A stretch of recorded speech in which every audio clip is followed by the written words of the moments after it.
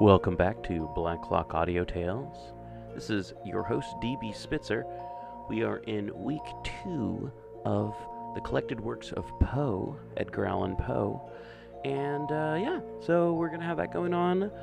And here's the thing. It's all going to drop on Tuesday. All of it. Black Clock Audio Tales drops on Tuesday. It's going to be a week worth of stuff, but it's all going to drop on Tuesday. And I'll step it out on Tuesday, so your podcast player will know what order to play it in instead of trying to play it all at once. So yeah, this is going to be interesting. Going to see how this works, and let us know if you like it, if you hate it, if you want us to switch any other way, if you want us to do things any other way. And yeah, this is going to be the intro for all week, so thank you so much for listening to People's Guide to the Cthulhu Mythos Black Clock Audio Tales, Dave's Underground Goat Shenanigans Holiday Special, and 0 episode Articulate Warbling. Gonna try and come up with some other stuff. Maybe, I don't know, maybe you have an idea and you want to contact pgttcm.com and contact us there. Or you want to contact us on Facebook at pgttcm.com or Black Clock Audio Tales, or we're on Facebook, we're People's Guide to the Cthulhu Mythos Black Clock Audio Tales. And you can always contact Zach from Articulate Warbling by checking out Articulate Warbling. And Dave's got something for Dave's Underground Goat Shenanigans, but I can't remember the thing for it right now. But hey, I'll let you know once we get closer to episode 1 coming out on that. As always, this episode is brought to you by BunnySlippers.com and FoundItemClothing.com. Look cool with a vintage-looking t-shirt from your favorite cult film from the 80s and 90s. Maybe the 70s too, hey. And what about those bunny slippers? Keeping your feet warm, keeping your feet dry? Well, I mean, don't go walking around in novelty slippers outside. You're going to get your feet wet. What? Stay inside. Stay warm. Watch some cult films. BunnySlippers.com and FoundItemClothing.com. A sponsor of PGTTCM and Black Clock Audio Tales since, I don't know, 2017? Something like that. Alright, on with the show. Edgar Allan Poe. Check us out on Facebook, Instagram, Twitter, and pgttcm.com.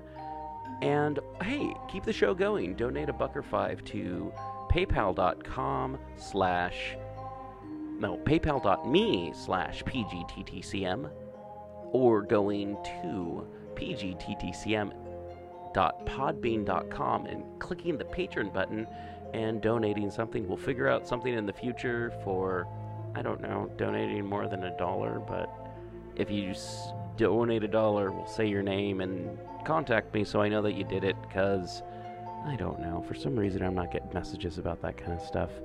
And if you've donated money and I didn't say your name, message me on Facebook and I'll say your name and be like, hey, this person donated money. Anyway, Edgar Allan Poe, here we go.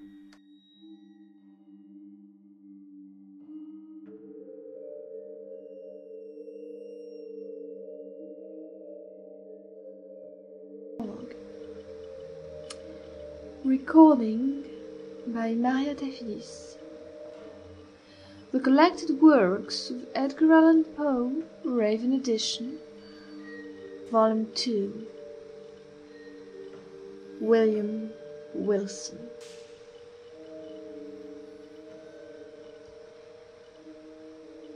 What say of it? What say of conscience grim, that spectre in my path? Chamberlain's Pharonida. Let me call myself, for the present, William Wilson. The fair page now lying before me need not be sullied with my real appellation. This has been already too much an object for the scorn, for the horror, for the detestation of my race. To the utmost regions of the globe have not the indignant winds rooted its unparalleled infamy? Oh, outcast of all outcasts, most abandoned! To the earth art thou not forever dead to its honors, to its flowers, to its golden aspiration? And a cloud, dense, dismal, and limitless, does it not hang eternally between thy hopes and heaven? I would not, if I could, here or today, embody record of my later years of unspeakable misery and unpardonable crime. This epoch, these later years, took unto themselves a sudden elevation in turpitude, whose origin alone it is my present purpose to assign. Men usually grow base by degrees. From me, in an instant, all virtue dropped bodily as a mantle. From comparatively trivial wickedness, I passed, with the stride of a giant, into more than the enormities of an Elagabalus. What chance, what one event brought this evil thing to pass? Bear with me while I relate. Death approaches, and the shadow which foreruns him has thrown a softening influence over my spirit. I long, in passing through the dim valley, for the sympathy, I had nearly said for the pity, of my fellow men. I would fain have them believe that I have been, in some measure, the slave of circumstances beyond human control. I would wish them to seek out for me, in the details I am about to give, some little oasis of fatality amid a wilderness of error. I would have them allow, what they cannot refrain from allowing, that although temptation may have erewhile existed as great, man was never thus, at least, tempted before, certainly never thus fell. And is it therefore that he has never thus suffered? Have I not indeed been living in a dream? And am I not now dying a victim to the horror and the mystery of the wildest of all sublunary visions? I am the descendant of a race whose imaginative and easily excitable temperament has at all times rendered them remarkable. And in my earliest infancy, I gave evidence of having fully inherited the family character. As I advanced in years, it was more strongly developed, becoming for many reasons a cause of serious disquietude to my friends and of positive injury to myself. I grew self-willed, addicted to the wildest caprices, and a prey to the most ungovernable passions. Weak-minded, and beset with constitutional infirmities akin to my own, my parents could do but little to check the evil propensities which distinguished me. Some feeble and ill-directed efforts resulted in complete failure on their part, and of course in total triumph in mine. Thenceforward my voice was a household law, and at an age when few children have abandoned their leading strings, I was left to the guidance of my own will, and became, in all but name, the master of my own actions. My earliest recollections of a school life are connected with a large, rambling, Elizabethan house in a misty-looking village of England, where were a vast number of gigantic and gnarled trees, and where all the houses were excessively ancient. In truth, it was a dreamlike and spirit-soothing place, that venerable old town. At this moment in fancy I feel the refreshing chilliness of its deeply shadowed avenues, inhale the fragrance of its thousand shrubberies, and thrill anew with indefinable delight the deep hollow note of the church bell, breaking each hour with sullen and sudden roar upon the stillness of the dusky atmosphere in which the fretted Gothic steeple lay embedded in the sleep. It gives me perhaps as much of pleasure as I can now in any manner experience, to dwell upon minute recollections of the school and its concerns. Steeped in misery as I am, misery, alas, only too real, I shall be pardoned for seeking relief, however slight and temporary, in the weakness of a few rambling details. These, moreover, utterly trivial, and even ridiculous in themselves, assume, to my fancy, adventitious importance, as connected with a period and a locality when and where I recognize the first ambiguous monitions of a destiny, which afterwards so fully overshadowed me. Let me then remember. The house, I have said, was old and irregular. The grounds were extensive, and a high and solid brick wall, topped with a bed of mortar and broken glass, encompassed the whole. This prison-like rampart formed the limit of our domain. Beyond it we saw but thrice a week, once every Saturday afternoon, when, attended by two ushers, we were permitted to take brief walks in a body through some of the neighbouring fields, and twice during Sunday, when we were paraded in the same formal manner to the morning and evening service in the one church of the village. This church, the principal of our school, was pastor. With how deep a spirit of wonder and perplexity was I wont to regard him from a remote pew in the gallery, as with steps solemn and slow he ascended the pulpit. This reverend man, with countenance so demurely benign, with robes so glossy and so clerically flowing, with wigs so minutely powdered, so rigid and so vast, could this be he who of late, with sour visit and in snuffy habiliments, administered, ferule in hand, the draconian laws at the Academy? Ah, gigantic paradox, too utterly monstrous for solution. At an angle of the ponderous wall frowned a more ponderous gate. It was riveted and studded with iron bolts, and surmounted with jagged iron spikes. What impressions of deep awe did it inspire! It was never opened, save for the 3 periodical egressions and ingressions already mentioned. Then in every creak of its mighty hinges we found a plenitude of mystery, a whirl of matter of solemn remark, of more solemn meditation. The extensive enclosure was irregular in form, having many capacious recesses. Of these, 3 or 4 of the largest constituted the playground. It was level, and covered with fine hard gravel.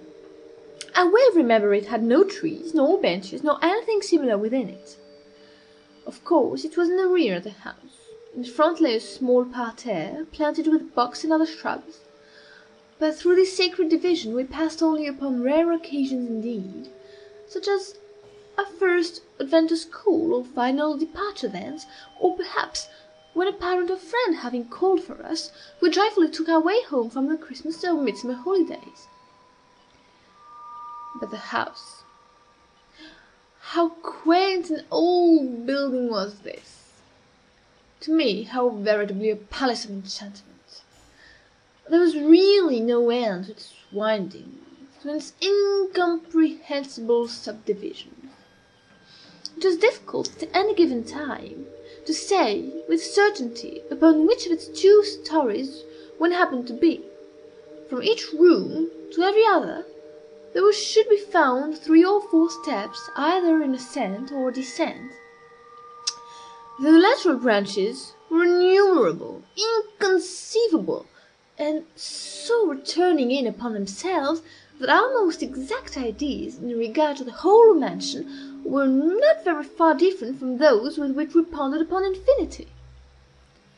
During the 5 years of my residence here, I was never able to ascertain with precision in what remote locality lay the little sleeping apartment assigned to myself and some 18 or 20 other scholars. The schoolroom was the largest in the house. I could not help thinking in the world. It was very long, narrow, and dismally low, with pointed Gothic windows and a ceiling of oak. In the remote and terror-inspiring angle was a square enclosure of 8 feet, comprising the sanctum, during hours, of our principal, the Reverend Dr. Bransby. It was a solid structure, with masked door, sooner than open, which in the absence of Dominic, we would all have willingly perished by the peine forte Dieu. In other angles were 2 other similar boxes, far less reverenced, indeed, but still greatly matters of awe.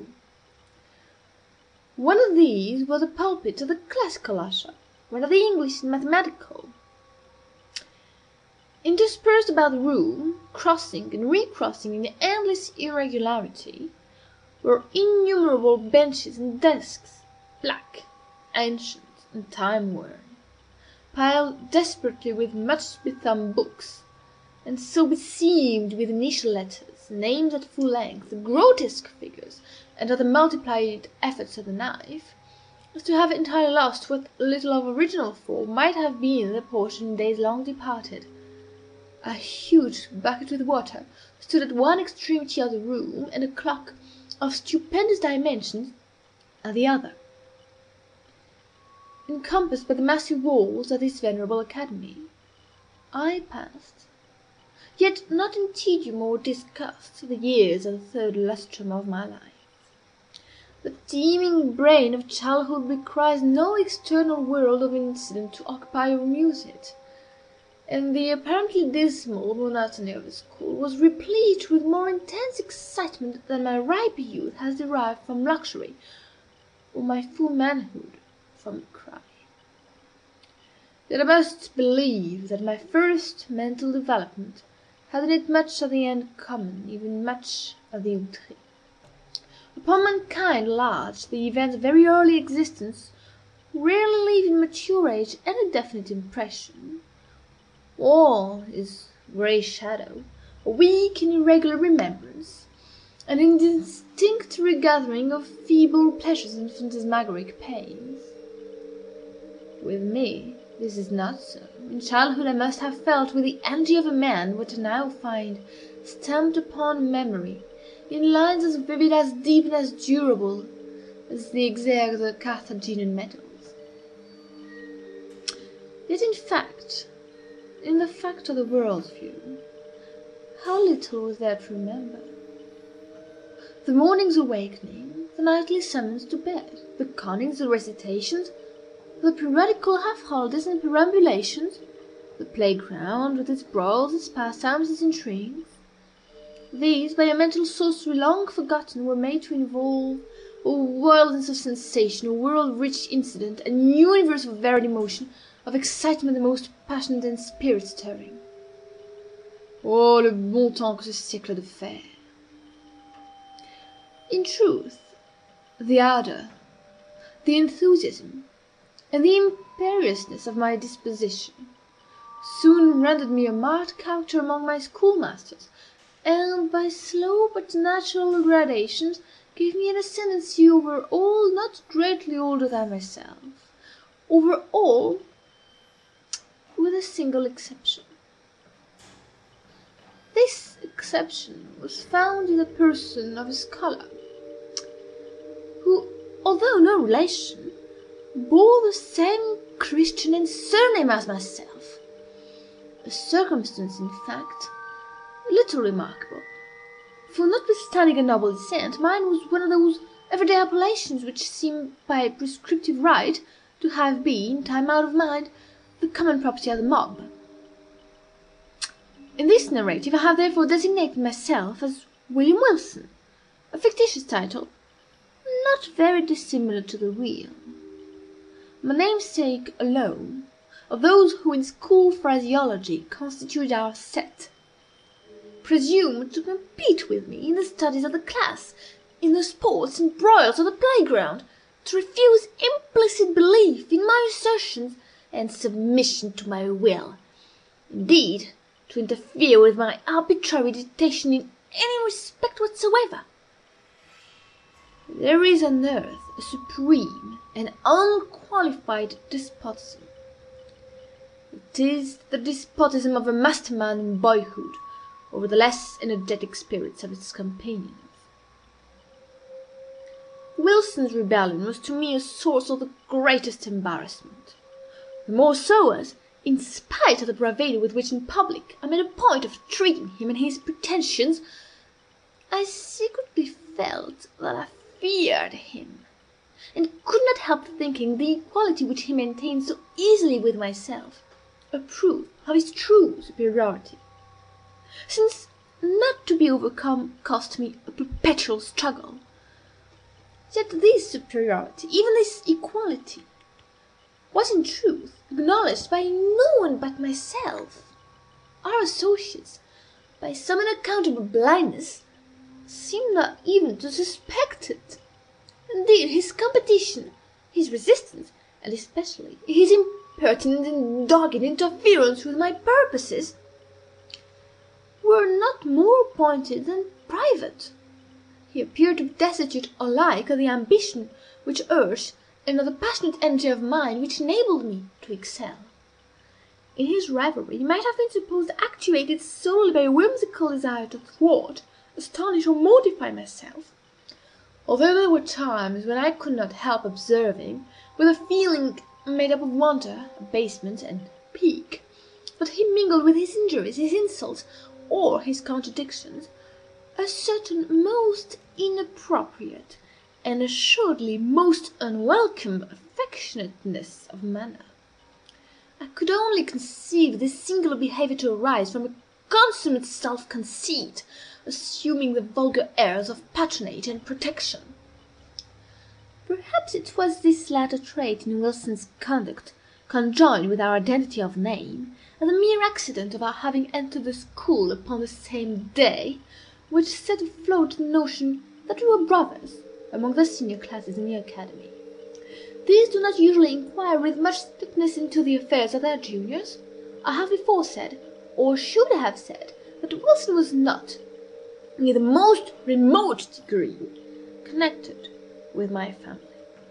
But assuredly, if we had been brothers, we must have been twins, for after leaving Dr. Bransby's, I casually learned that my namesake was born on the 19th of January, 1813, and this is a somewhat remarkable coincidence, for the day is precisely that of my own nativity. It may seem strange that in spite of the continual anxiety occasioned me by the rivalry of Wilson, and his intolerable spirit of contradiction, I could not bring myself to hate him altogether. We had, to be sure, nearly every day a quarrel, in which, yielding me publicly the palm of victory, he, in some manner, contrived to make me feel that it was he who had deserved it. Yet a sense of pride on my part, and a veritable dignity on his own, kept us always upon what are called speaking terms, while there were many points of strong congeniality in our tempers, waiting to awake me in a sentiment which our position alone, perhaps, prevented from ripening into friendship. It is difficult, indeed, to define or even to describe my real feelings towards him. They formed a motley and heterogeneous admixture, some petulant animosity which was not yet hatred, some esteem, more respect, much fear, with a world of uneasy curiosity. To the moralist, it will be unnecessary to say, in addition, that Wilson and myself were the most inseparable of companions. It was no doubt the anomalous state of affairs existing between us which turned all my attacks upon him, and there were many, either open or covert, into the channel of banter or practical joke, giving pain while assuming the aspect of mere fun, rather than into more serious and determined hostility. But my endeavours on this head were by no means uniformly successful, even when my plans were the most wittily concocted. For my namesake had much about him, in character, of that unassuming and quiet austerity which, while enjoying the poignancy of its own jokes, has no heel of Achilles in itself, and absolutely refuses to be laughed at.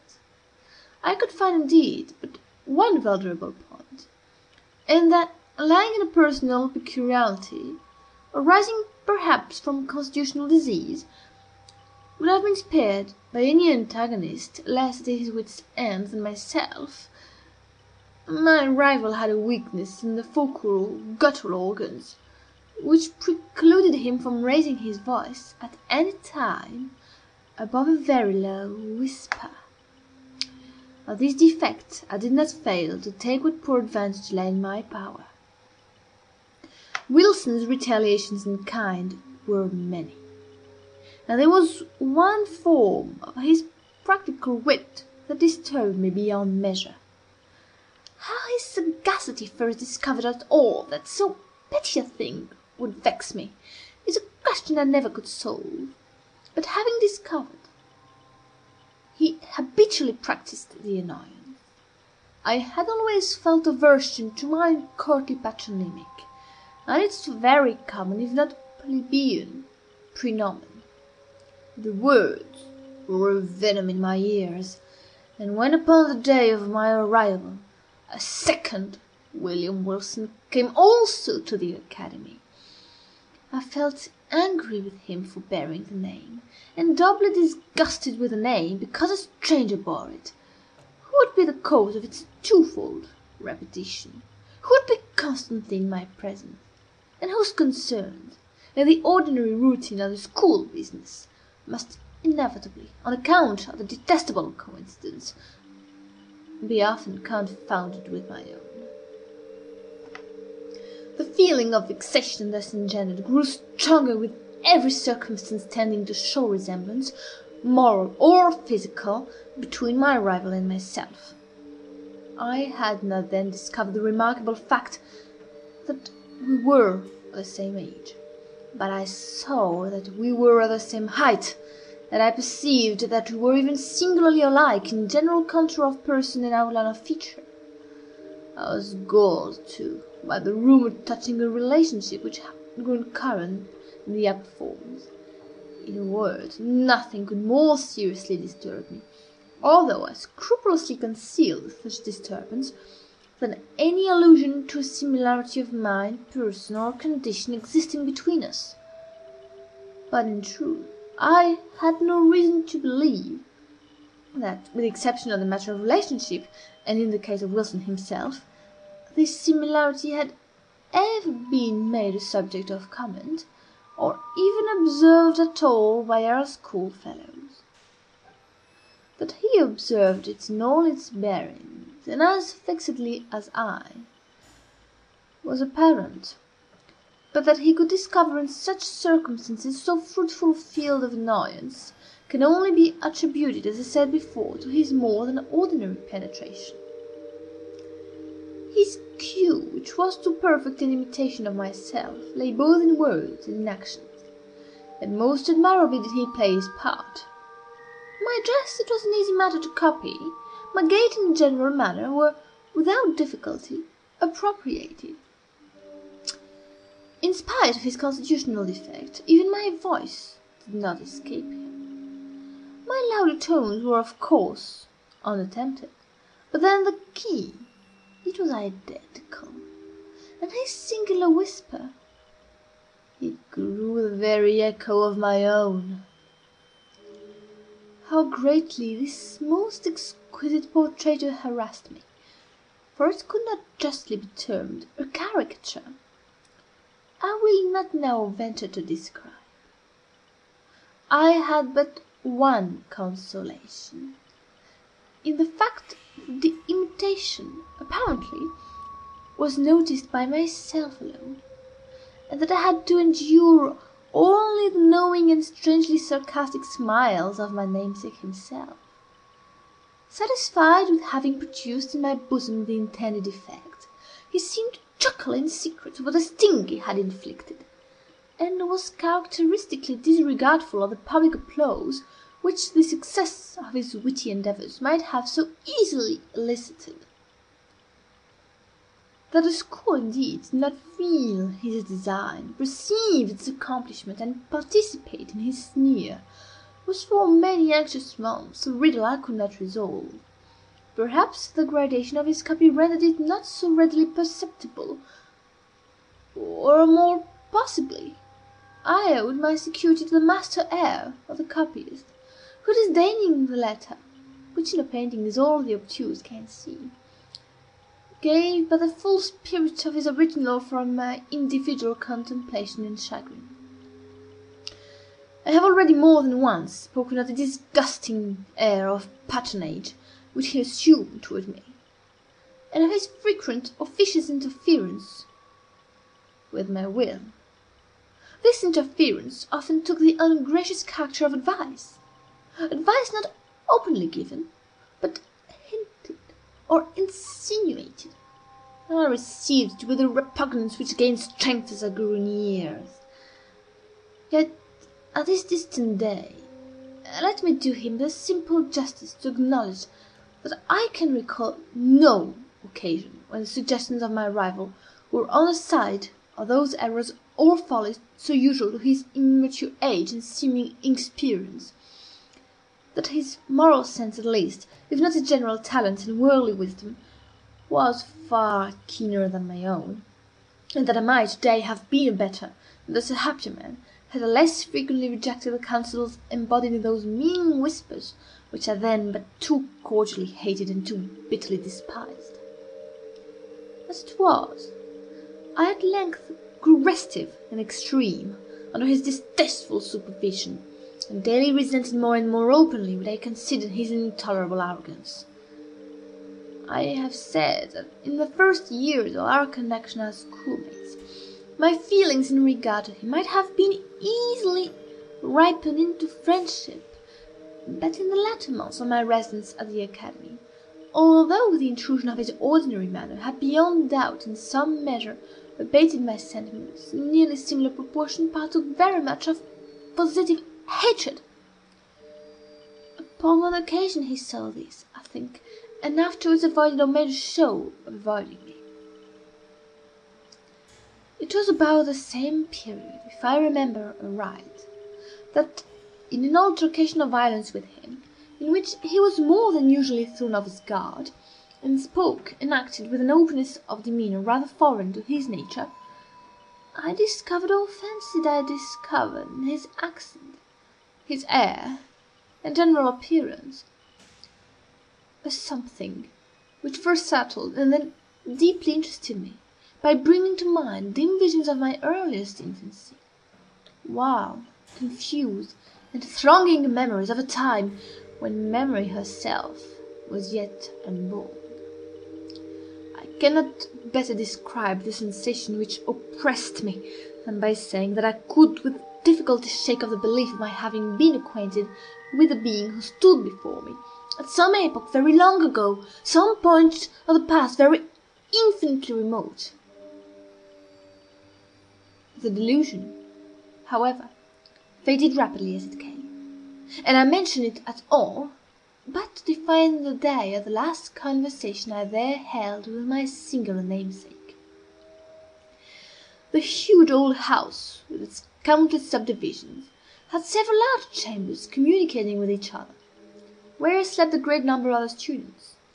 There were, however, as must necessarily happen in a building so awkwardly planned, many little nooks or recesses, the odds and ends of the structure, and these the economic ingenuity of Dr. Bransby had also fitted up as dormitories, although, being the merest closets, they were capable of accommodating but a single individual. One of these small apartments was occupied by Wilson. One night, about the close of my 5th year at the school, and immediately after the altercation just mentioned, finding every one wrapped in sleep, I rose from bed, and lamp in hand, stole through a wilderness of narrow passages from my own bedroom to that of my rival, I had long been plotting one of those ill-natured pieces of practical wit at his expense in which I had hitherto been so uniformly unsuccessful. It was my intention now to put my scheme in operation, and I resolved to make him feel the whole extent of the malice with which I was imbued.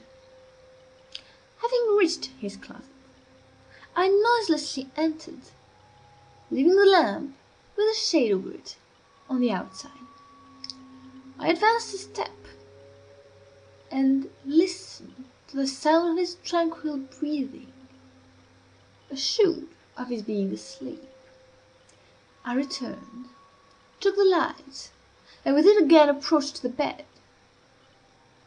Close curtains were round it, which, in the prosecution of my plan, I slowly and quietly withdrew, when the bright rays fell vividly upon the sleeper, and my eyes, at the same moment, upon his countenance. I looked, and a numbness, an iciness of feeling instantly pervaded my frame.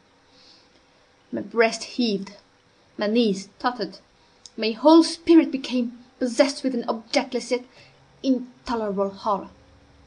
Gasping for breath, I lowered the lamp in still nearer proximity to the face. Were these the lineaments of William Wilson? I saw indeed they were his, but I shook as if with a fit of the ague in fancying they were not. What was there about them to confound me in this manner? I gazed, while my brain reeled with a multitude of incoherent thoughts. Not thus he appeared, assuredly not thus, in the vivacity of his waking hours. The same name, the same contour of person, the same day of arrival at the academy, and then his dogged and meaningless imitation of my gait, my voice, my habits, and my manner. Was it in truth within the bounds of human possibility that what I now saw was the result merely of the habitual practice of this sarcastic imitation? Awe-stricken, and with a creeping shudder, I extinguished the lamp, passed silently from the chamber, and left at once the halls of that old academy, never to enter them again. After a lapse of some months spent at home in mere idleness, I found myself a student at Eton. The brief interval had been sufficient to enfeeble my remembrance of the events in Dr. Bransby's, or at least to effect a material change in the nature of the feelings with which I remembered them. The truth, the tragedy, the drama was no more. I could now find room to doubt the evidence of my senses, and seldom called up the subject at all, but with wonder at the extent of human credulity, and a smile at the vivid force of the imagination which I hereditarily possessed. Neither was this species of scepticism likely to be diminished by the character of the life I led at Eton. The vortex of thoughtless folly into which I there so immediately and so recklessly plunged, washed away all but the froth of my past hours, engulfed at once every solid or serious impression, and left to memory only the veriest levities of a former existence. I do not wish, however, to trace the course of my miserable profligacy here, a profligacy which set at defiance the laws, while it eluded the vigilance of the institution. 3 years of folly, passed without profit, had but given me rooted habits of vice, and added in a somewhat unusual degree to my bodily stature, when after a week of soulless dissipation, I invited a small party of the most dissolute students to a secret carousal in my chambers. We met at a late hour of the night, for our debaucheries were to be faithfully protracted until morning. The wine flowed freely, and there were not wanting other and perhaps more dangerous seductions. so that a grey dawn had already faintly appeared in the east, while our delirious extravagance was at its height.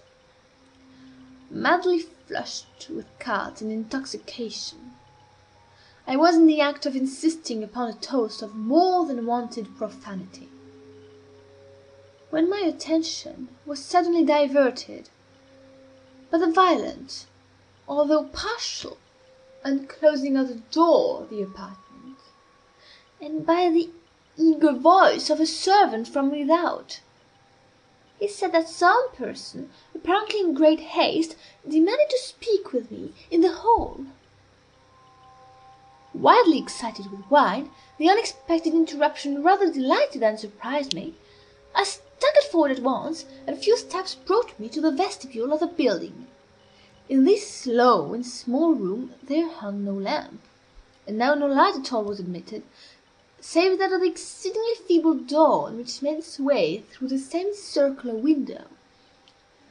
As I put my foot over the threshold, I became aware of the figure of a youth about my own height, and habited in a white kerseymere morning frock, cut in the novel fashion of the one I myself wore at the moment. This the faint light enabled me to perceive, but the features of his face I could not distinguish. Upon my entering, he strode hurriedly up to me, and seizing me by the arm with a gesture of petulant impatience, whispered the words, "William Wilson!" in my ear.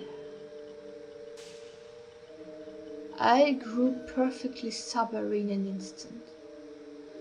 There was that in the manner of the stranger, and in the tremulous shake of his uplifted finger, as he held it between my eyes and the light, which filled me with unqualified amazement. But it was not this which had so violently moved me. It was the pregnancy of solemn admonition in the singular, low, hissing utterance. And above all, it was the character, the tone, the key of those few, simple, and familiar, yet whispered syllables, which came with 1,000 thronging memories of bygone days, and struck upon my soul with the shock of a galvanic battery. Ere I could recover the use of my senses, he was gone. Although this event failed not of a vivid effect upon my disordered imagination, yet was it evanescent as vivid. For some weeks, indeed, I busied myself in earnest inquiry, or was wrapped in a cloud of morbid speculation. I did not pretend to disguise from my perception the identity of the singular individual who thus perseveringly interfered with my affairs, and harassed me with his insinuated counsel. But who and what was this Wilson, and whence came he, and what were his purposes? Upon neither of these points could I be satisfied, merely ascertaining in regard to him that a sudden accident in his family had caused his removal from Dr. Bransby's academy on the afternoon of the day in which I myself had eloped. But in a brief period I ceased to think upon the subject, my attention being all absorbed in a contemplated departure for Oxford. Thither I soon went, the uncalculating vanity of my parents furnishing me with an outfit and annual establishment, which would enable me to indulge at will in the luxury already so dear to my heart, to vie in profuseness of expenditure with the haughtiest heirs of the wealthiest earldoms in Great Britain. Excited by such appliances to vice, my constitutional temperament broke forth with redoubled ardour, and I spurned even the common restraints of decency in the mad infatuation of my revels. But it were absurd to pause in the detail of my extravagance. Let it suffice that among spendthrifts I out-Heroded Herod, not giving name to a multitude of novel follies. I added no brief appendix to the long catalogue of vices then usual in the most dissolute university of Europe. I could hardly be credited, however, that I had even here so utterly fallen from the gentlemanly estate as to seek acquaintance with the vilest arts of the gambler by profession, and having become an adept in his despicable science, to practise it habitually as a means of increasing my already enormous income at the expense of the weak-minded among my fellow collegians. Such, nevertheless, was the fact, and the very enormity of this offence against all manly and honourable sentiment proved beyond doubt the main, if not the sole, reason of the impunity with which it was committed. Who, indeed, among my most abandoned associates, would not rather have disputed the clearest evidence of his senses than have suspected of such courses the gay, the frank, the generous William Wilson, the noblest and most commoner at Oxford, him whose follies, said his parasites, were but the follies of youth and unbridled fancy, whose errors but inimitable whim, whose darkest vice but a careless and dashing extravagance. I had been now 2 years successfully busied in this way, when there came to the university a young parvenu nobleman, Glendinning, rich, said report, as Herodes Atticus, his riches, too, as easily acquired.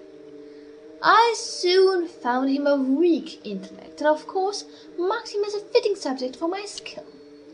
I frequently engaged him in play, and contrived, with the gambler's usual art, to let him win considerable sums, the more effectually to entangle him in my snares.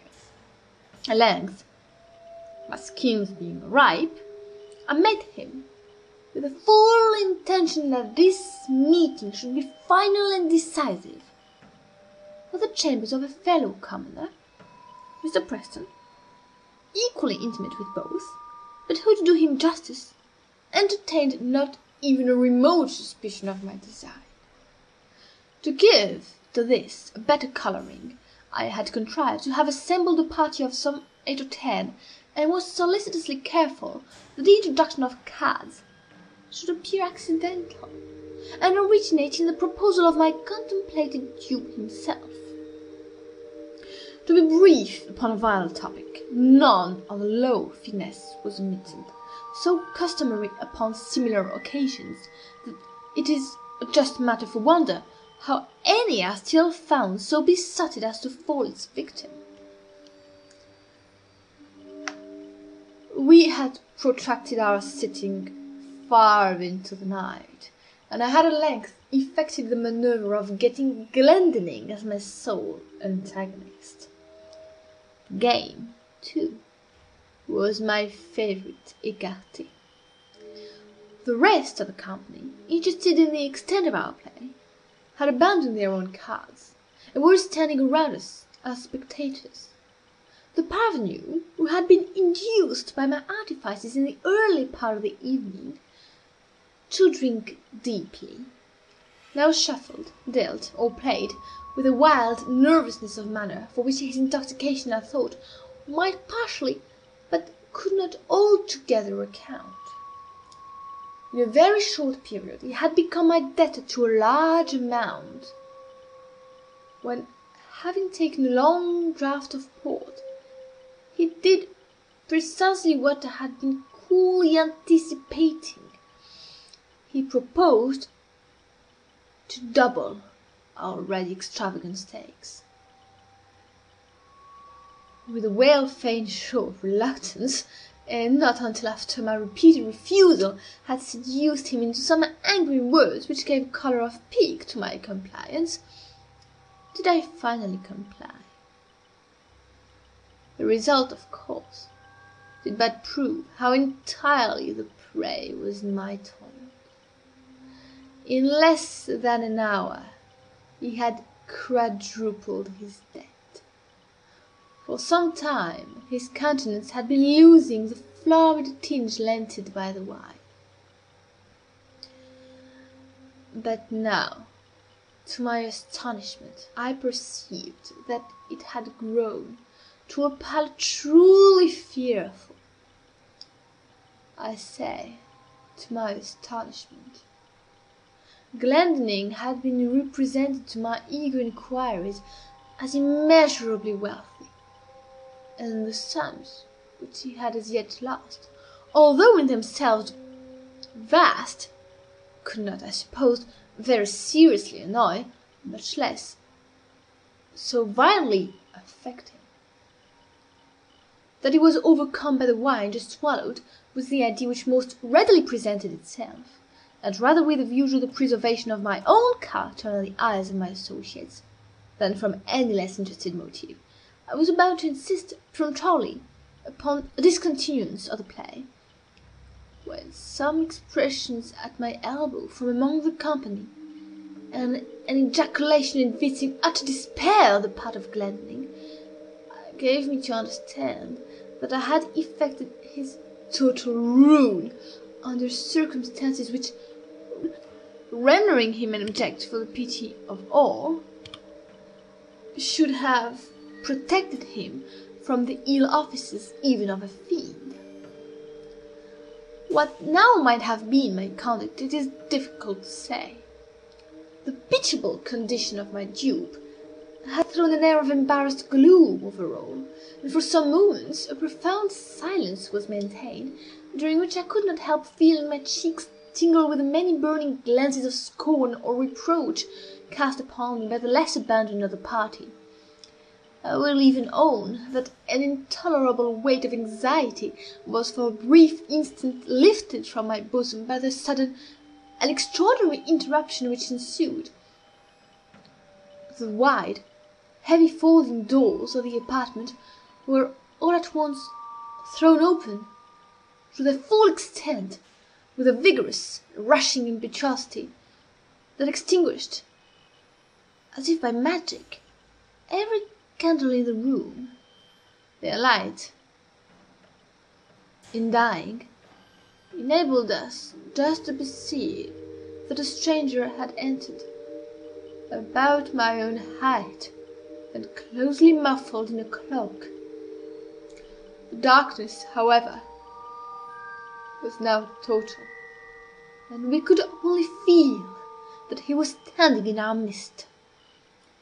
Before any one of us could recover from the extreme astonishment into which this rudeness had thrown all, we heard the voice of the intruder.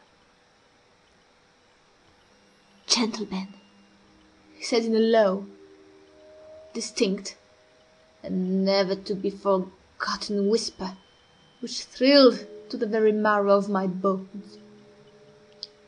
"Gentlemen, make no apology for the behaviour, because, in thus behaving, I am but fulfilling a duty. Were I beyond doubt, uninformed of the true character of the person who has tonight won at Écarté a large sum of money from Lord Glendinning, I will therefore put you upon an expeditious and decisive plan of obtaining this very necessary information. Please to examine, at your leisure, the inner linings of the cuff of his left sleeve, and the several little packages which may be found in the somewhat capacious pockets of his embroidered morning wrapper."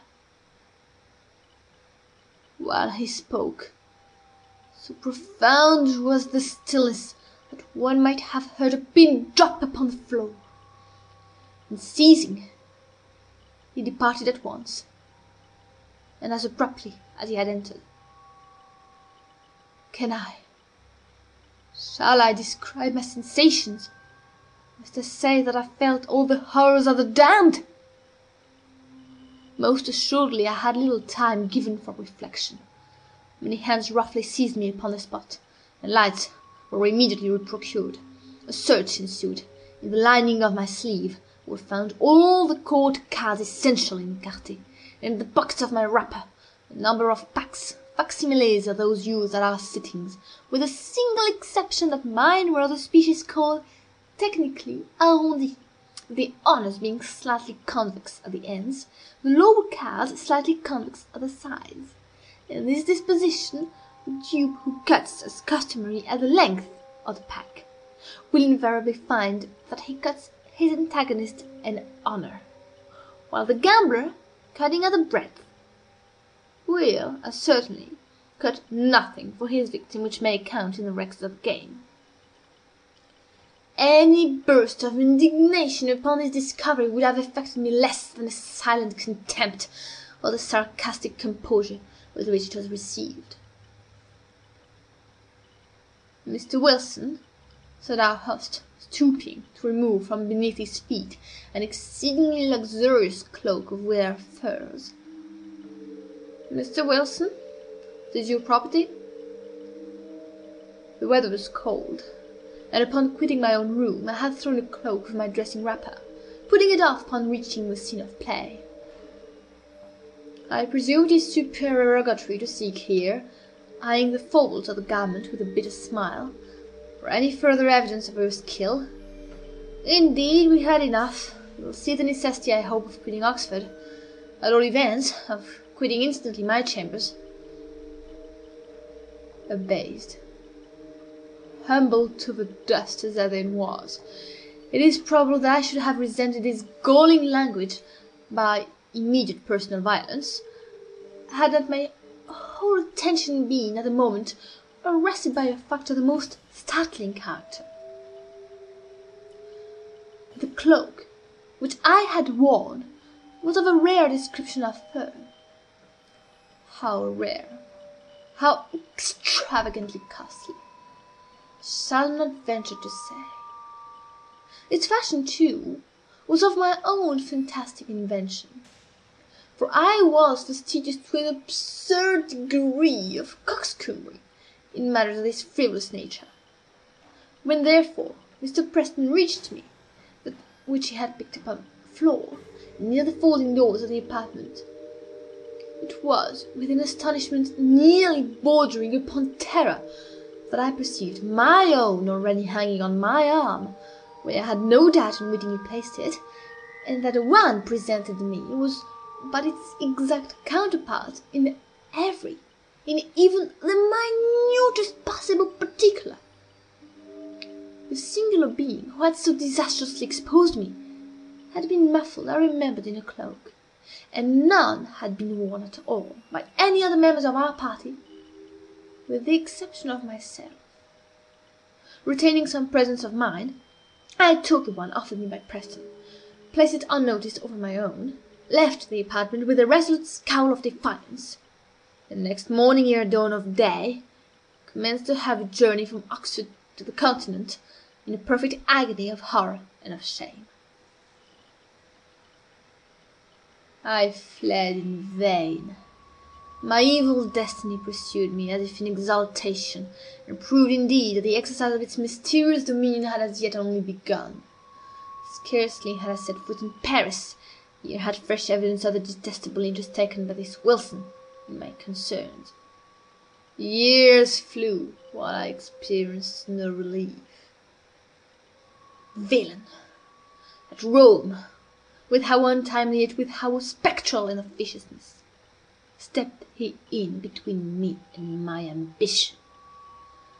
At Vienna, too, at Berlin, and at Moscow, where in truth had I not bitter cause to curse him within my heart.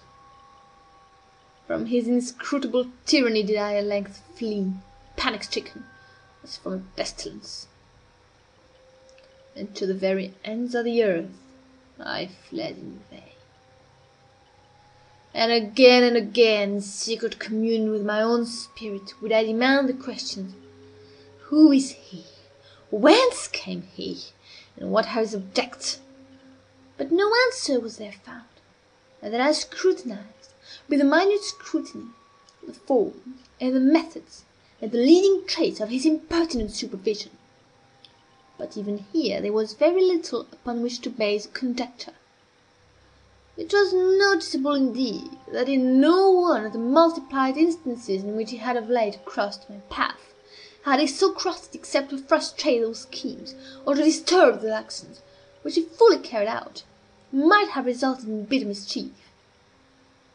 Poor justification this, in truth, for an authority so imperiously assumed, poor indemnity for natural rights of self-agency so pertinaciously, so insultingly denied. I had also been forced to notice that my tormentor, for a very long period of time, while scrupulously and with a reckless dexterity maintaining his whim of an identity of apparel with myself, had so contrived it in the execution of his varied interference with my will, that I saw not at any moment the features of his face.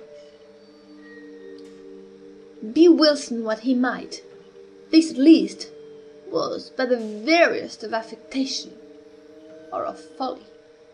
Could he for an instant have supposed that in my admonisher at Eton, in the destroyer of my honour at Oxford, in him who thwarted my ambition at Rome, and revenge at Paris, my passionate love at Naples, what he falsely termed my avarice in Egypt, that in this my arch enemy and evil genius could fail to recognize the William Wilson of my schoolboy days, the namesake, the companion, the rival, the hated and dreaded rival of Dr. Bransby's? Impossible. But let me hasten to the last eventful scene of the drama. Thus far I had succumbed supinely to this imperious domination, a sentiment of deep awe with which I habitually regarded the elevated character, the majestic wisdom, the apparent omnipresence and omnipotence of Wilson, added to a feeling of even terror with which certain other traits in his nature and assumptions inspired me, had operated hitherto to impress me with an idea of my own utter weakness and helplessness, and to suggest an implicit, although bitterly reluctant submission to his arbitrary will. But of late days I had given myself up entirely to wine, and its maddening influence upon my hereditary temper rendered me more and more impatient of control. I began to murmur, to hesitate, to resist. And was it only fancy which induced me to believe that with the increase of my own firmness, that of my tormentor underwent a proportional diminution?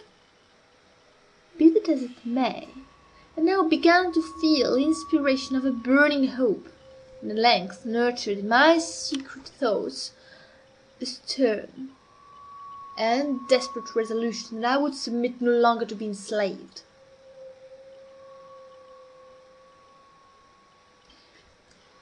It was at Rome, during the carnival of 1800, that I attended a masquerade in the palazzo of the Neapolitan Duke di Broglio. I had indulged more freely than usual in the excesses of the wine table, and now the suffocating atmosphere of the crowded rooms irritated me beyond endurance. The difficulty, too, of forcing my way through the mazes of the company contributed not a little to the ruffling of my temper, for I was anxiously seeking, let me not say with what unworthy motive, the young, the gay, the beautiful wife of the aged and doting Di Broglio. With a too unscrupulous confidence she had previously communicated to me the secret of the costume in which she would be habited,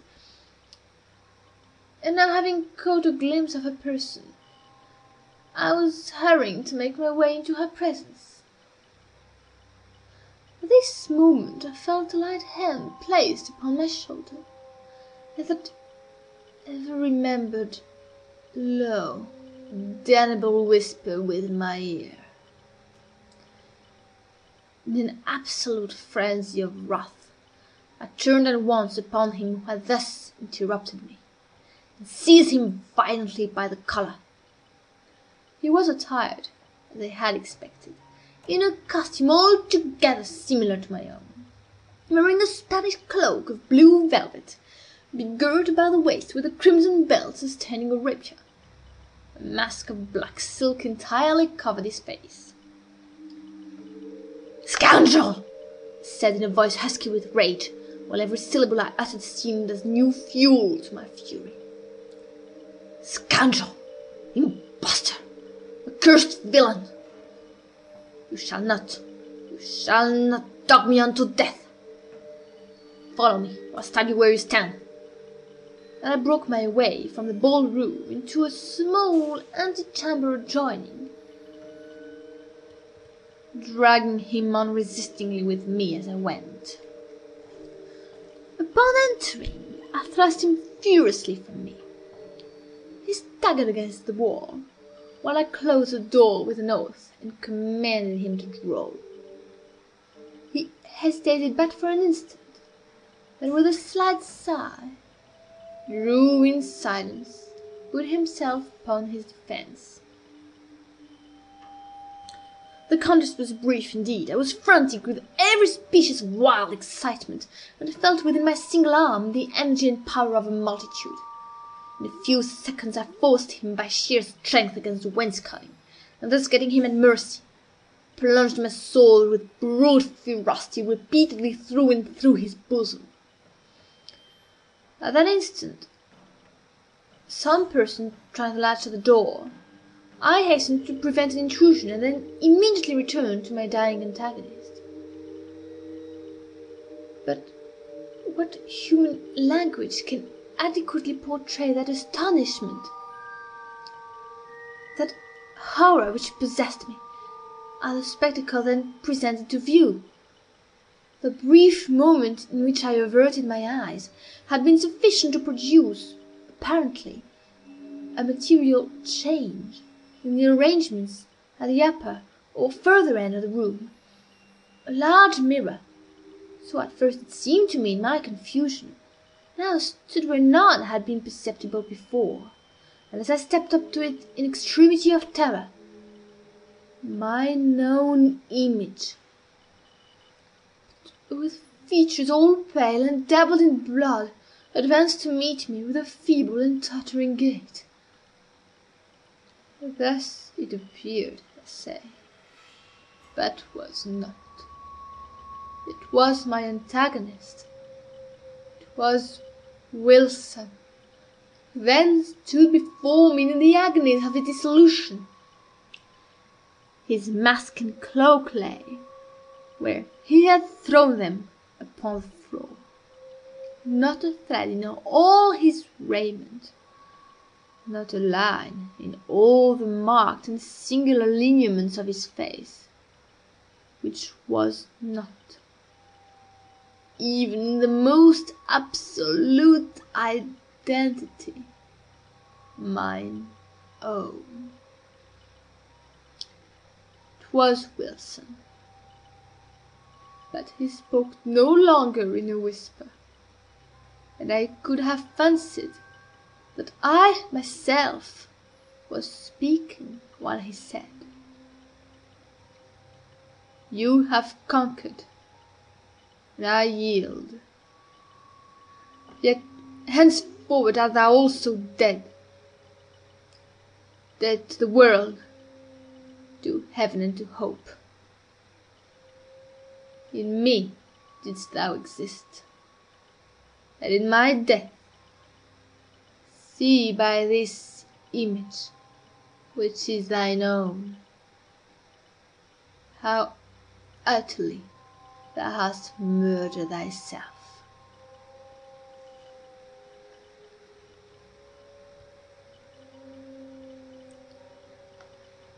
End of William Wilson.